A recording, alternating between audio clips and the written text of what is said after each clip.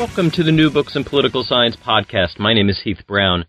Today I'll be talking with Philip Wallach, who is the author of To the Edge, Legality, Legitimacy, and the Responses to the 2008 Financial Crisis. The book was published by Brookings Institutional Press in 2015. I hope that you enjoy this interview that I did with Philip.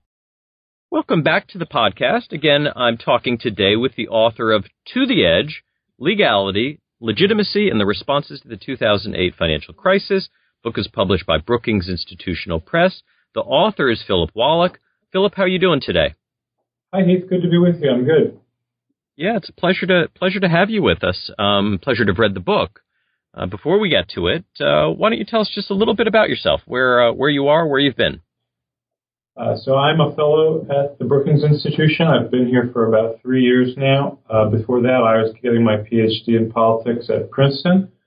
And I study a variety of sort of public law, regulatory stuff all over the board, but I've had a special interest in financial regulation and in the financial crisis ever since it happened last decade. And I started this project as kind of a side paper when I was in graduate school, and thankfully I've had the chance here at Brookings to turn it out into a book that covers the whole sort of field of legal and political controversies about the crisis.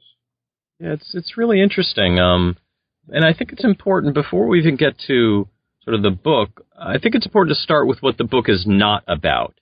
And you're pretty clear about this in the introduction. So you do not set out to render judgments about the government's decisions related to the financial crisis. Why did you choose not to write that book? I suppose it's a matter of humility. I have my opinions, but I'm not sure exactly why anyone should treat those as authoritative. So I think some of my opinions come out in the book. But my goal is a broader one, which is to think about why it is that certain actions were regarded by a larger swath of the public or by a larger swath of relevant elites as particularly problematic. So it's not just about me writing a series of op-eds about everything that happened. It is trying to be a work of political science, thinking about exactly what factors drive the public's reaction. And, as you just alluded, instead of this, very kind of, as you described, sort of an op-ed take, your book looks at a big concept, and that is legitimacy. It frames the whole take. What do you mean by legitimacy? And why is this idea so important during crises of any sort, including the financial type? Right. So it's a very slippery concept. Definitely can be confusing. I think there's the normative way of looking at it, which is how people often think of it, and especially how political theorists tend to think of it, which is to say, what exactly makes a government or particular government actions legitimate, and to offer some sort of prescription about compliance with the rule of law or fidelity to constitutional ideals or something of that nature. And so political theorists and a lot of legal academics will offer competing sort of prescriptions. My approach is quite different. It's sort of derived from the Weberian tradition of thinking more about legitimacy as an emergent social fact. So it's not just a question of, I have a set of criteria and does an action fit into it, but without any preconceptions about exactly what the public will find legitimate, trying to look at what they do treat as legitimate. And that's a challenge, in political science terms. It's hard to know exactly how to operationalize the variable. Because I don't think it's just a matter of public opinion that gets reflected by polls.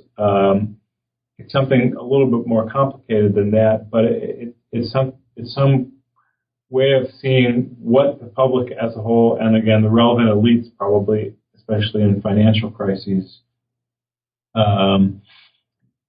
how they render their judgments. So the other question you asked was why legitimacy becomes so important in crises. So crises test the resilience of political regimes. Something, by definition, it's a crisis. Something is going wrong and requiring an extraordinary response. And for a government to be able to make such an extraordinary response, it needs to have a certain amount of legitimacy, and especially if it needs to be able to fail and still go on and do more, rather than sort of people going for the guillotines in the extreme case. So crises test the legitimacy of our political institutions. I think the financial crisis requires a spending down of political capital in some ways, and legitimacy you can think of as the stock of political capital. What we saw in response to the financial crisis was a government in the second Bush administration that was already on thin ice in a lot of ways and not in the best position to legitimate a crisis response. But they managed to muddle through, and the Obama administration kind of continued a lot of their policies. But what we see is that even though a lot of the policies look pretty good in retrospect, the legitimacy of our institutions was significantly damaged by the crisis responses. It makes me nervous about whether we would have sufficient legitimacy to provide adequate responses to another crisis if it should arise. So that's what I'm thinking about with legitimacy. Yeah, and let's get to the kind of the meat of the book, which is the various parts of the financial sector meltdown in 2009 or so. Without recounting all of the details, of which there are many, would you walk us through first what happened with Bear Stearns, what you describe in the book as legal creativity unleashed? That's the first case, and tell us about it. Right. So the crisis, according to some economists, got started in the summer of 2007 with some French funds running into problems. But the first dramatic occurrence in the United States was when Bear Stearns, which was a large and important investment bank, I think it was the 7th largest or something, when it all of a sudden saw its stock price tumble from in the 50s somewhere down to a few dollars a share and looked to be headed for bankruptcy because of exposure to subprime mortgages that were turning out to be much, much worse investments than people had realized. So Bear Stearns was on the ropes, and there was a real question of what the federal government's role was in keeping an investment bank like that out of bankruptcy. If it had been a standard commercial bank, then the FDIC could have stepped in and done its bank resolution, managed it in that way, but it doesn't have any powers, or it didn't at the time have any powers to do that. So instead, the Federal Reserve stepped into the gap. It invoked Section 13.3 of the Federal Reserve Act, which is a section of its charter that allows it to make loans to non-banks in unusual and exigent circumstances. And what it did was it essentially facilitated the sale of Bear Stearns to J.P. Morgan by setting up a corporation called Maiden Lane LLC. Maiden Lane is the street that runs behind the New York Federal Reserve Bank. And this company would take off the books of Bear Stearns some of its most hard-to-value assets, therefore making it more palatable for J.P. Morgan Chase to buy it. And that's what happened. Now, that's already the Fed getting creative with its chart. Nothing like that had ever happened before. It was exposing itself to real losses potentially if those hard-to-value assets turned out to be worth less than they were estimating. And it engaged in a fair amount of fancy footwork by creating this off-the-books special purpose vehicle, Maiden Lane, and it technically made a loan to Maiden Lane, which then purchased these assets. But that gets the Fed into some pretty tricky territories. The Fed naturally makes loans, but in this case, it seemed more like it was purchasing assets, and it would repeat variations of that maneuver quite a few times over the course of the crisis, as the crisis worsened in the fall of 2008 and beyond.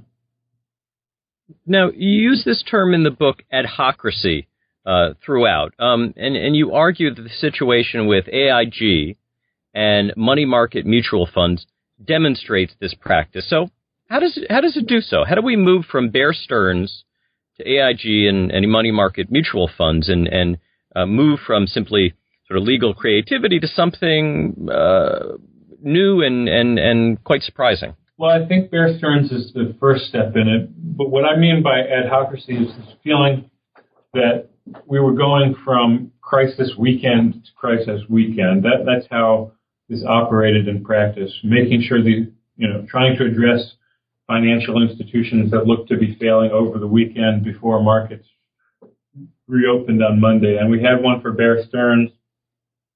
And then in September of 2008, we have Fannie Mae and Freddie Mac run into a similar problem. And then famously, Lehman Brothers had a weekend that did not result in a rescue in the end. There was a frantic effort to devise a Bear Stearns style rescue in which Barclays would have acted as the purchaser, but it fell through. And what people were so struck by after Bear Stearns was rescued but Lehman was not was a sense that, the Treasury Department and the Federal Reserve were just making this up as they were going along. Nobody understood the rules of the game. That's kind of a bad situation for markets in general, and the failure of Lehman caused the knock-on failure of some money market funds, which are a kind of investment that's supposed to be absolutely safe, that people just thought of as totally risk-free. But all of a sudden you had a money market fund having its shares dip below par value and needing a dramatic rescue for that. Now, where was the rescue going to come from? Ideally, you'd say to get out of this pattern of just having ad hoc responses, you'd have Congress pass a law.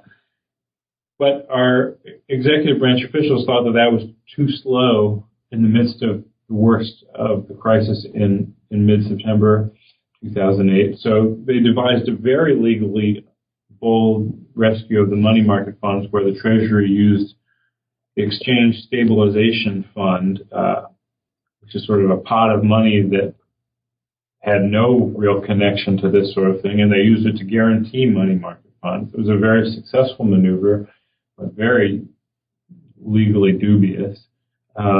At the same time, the Fed decided that it could find a way to make loans enough to rescue AIG just days after it had decided that it couldn't make loans to Lehman Brothers. And the juxtaposition of those decisions made people feel, again, that really adhocracy was the order of the day.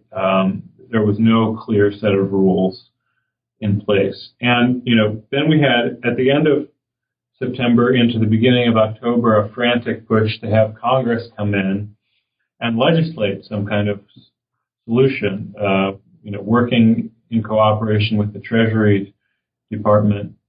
They ended up passing the Emergency Economic Stabilization Act, better known as TARP, Troubled Asset Relief Program, which was the main component of the law.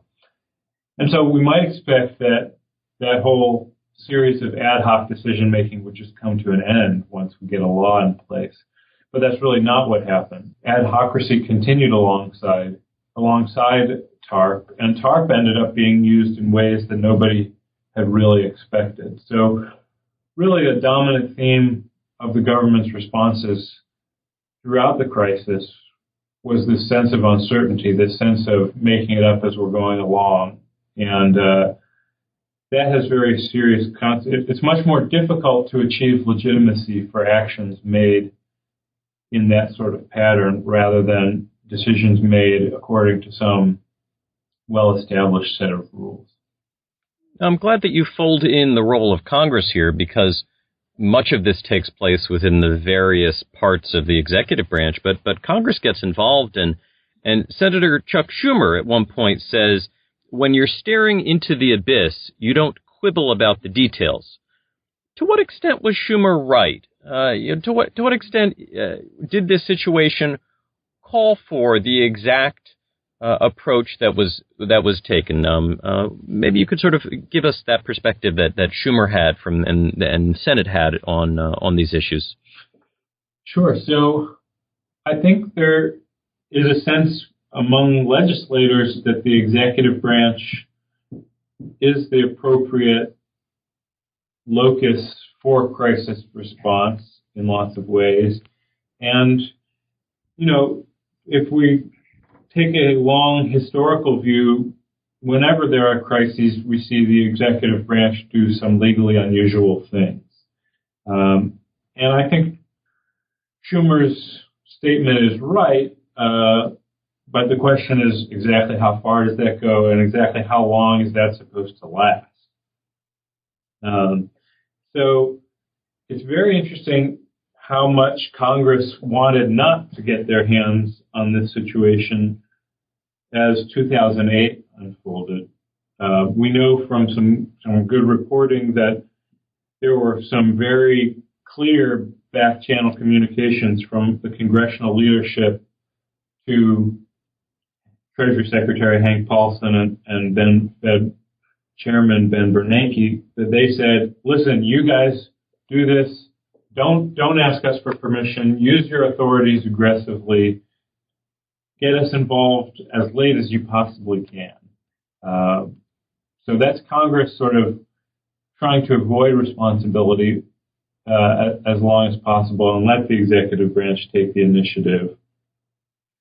But at a certain point, the executive branch has stretched its existing powers as far as they can comfortably go, again, without seriously jeopardizing the legitimacy. So they have to go to the people's branch of government and say, we need your permission. We need your explicit ability to legitimate what we're doing or to give us new powers that we can't claim under this existing authorities. And that's a tricky process because if you ask and then Congress says no, in some sense the executive branch may find itself much weaker than it was before it asked. And that's what very nearly happened with TARP when the House of Representatives voted it down the first time. And, you know, markets took that as a disastrous, almost apocalyptic kind of sign that things might really fall apart in terms of the government's response. It was only a few days later that they managed, the Senate passed it and the House on the second time around passed it as well. But Congress is the most naturally situated branch to perform this legitimation function. And the executive branch can try to figure out quite a lot without it, but at the end of the day, it needs Congress's backing to be able to act legitimately. Now, much of this book is about the recent past, but these issues don't go away. You end the book by looking ahead a little bit. Where do you sit at the end of writing this book about the capacity of our government to respond to crises like this one, but other crises that might not be of the financial nature, but may be just as difficult to deal with? Where do you end this? Well, that's a big question. So I think I'm worried in many ways about again, our sort of hangover from the financial crisis. And, to boot, we've had a decade of wars that the American citizenry has felt mostly rather dissatisfied with. Basically, I feel like our institutions of government have had their legitimacy diminished quite a lot. And you can see that in some polling data. Pew asks about trust in institutions, and those are still scraping all-time lows right now. So it worries me, and it also worries me that in some ways we've not done such a good job of directly tackling this problem in the years since the financial crisis has abated. And you could chalk that up to a lot of things. I mean, the Dodd-Frank Act obviously targets some of the deficiencies that were made evident in the crisis. And so, for example, there's now the power to resolve non-commercial banks, things like investment banks, things like Bear Stearns, so that the FDIC is empowered to try to routinize some kinds of institutional failures that proved so chaotic the last time around. Whether that's going to be successful is a very hot topic of debate here in Washington. But I think in a lot of other ways, some of what was most legally dicey in terms of the government's responses in 2008 and 2009 really hasn't been addressed. I think we would still be relying on the Federal Reserve to get legally creative in response to financial shocks. And I'm also just worried about the way that Congress seems to more and more acquiesce to its own marginalization. And, when you think about, when I look over at the national security context, which I'm very much a dilettante, so you can take what I say with a grain of salt, but I try to learn from my colleagues here at Brookings who write the Lawfare blog. And it seems to me that it's remarkable how much Congress has been marginalized as we try to decide how our country deals with the crisis that ISIS represents, or just many of the problems over the last years is very, very executive branch dominated. And when things go well, that probably doesn't matter so much. But when we try to respond to crises and we run into difficulties, that's when you really need this foundation of legitimacy, and when you need to have a first branch, a legislature that's able to channel the public's feelings and confer legitimacy. And that's what I'm worried that we don't have right now.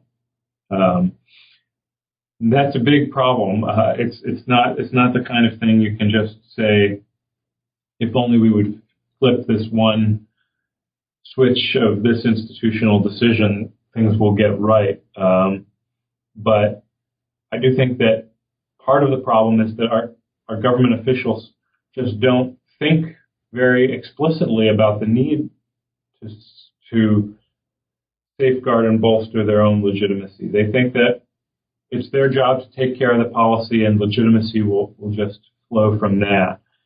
I think there's some truth to that position, but it's often very short-sighted. And part of the purpose of my book is to try to speak to policymakers and say, no, legitimacy isn't something that just takes care of itself automatically. You need to think very explicitly about the kinds of things, the kinds of policies you can choose, the kinds of procedures you can put into place as you make crisis decisions that will help legitimate crisis responses. Philip's really interesting book is titled To the Edge: Legality, Legitimacy, and the Responses to the 2008 Financial Crisis, again published by Brookings Institution Press. Philip, thank you so much for your time today. My pleasure, Hugh.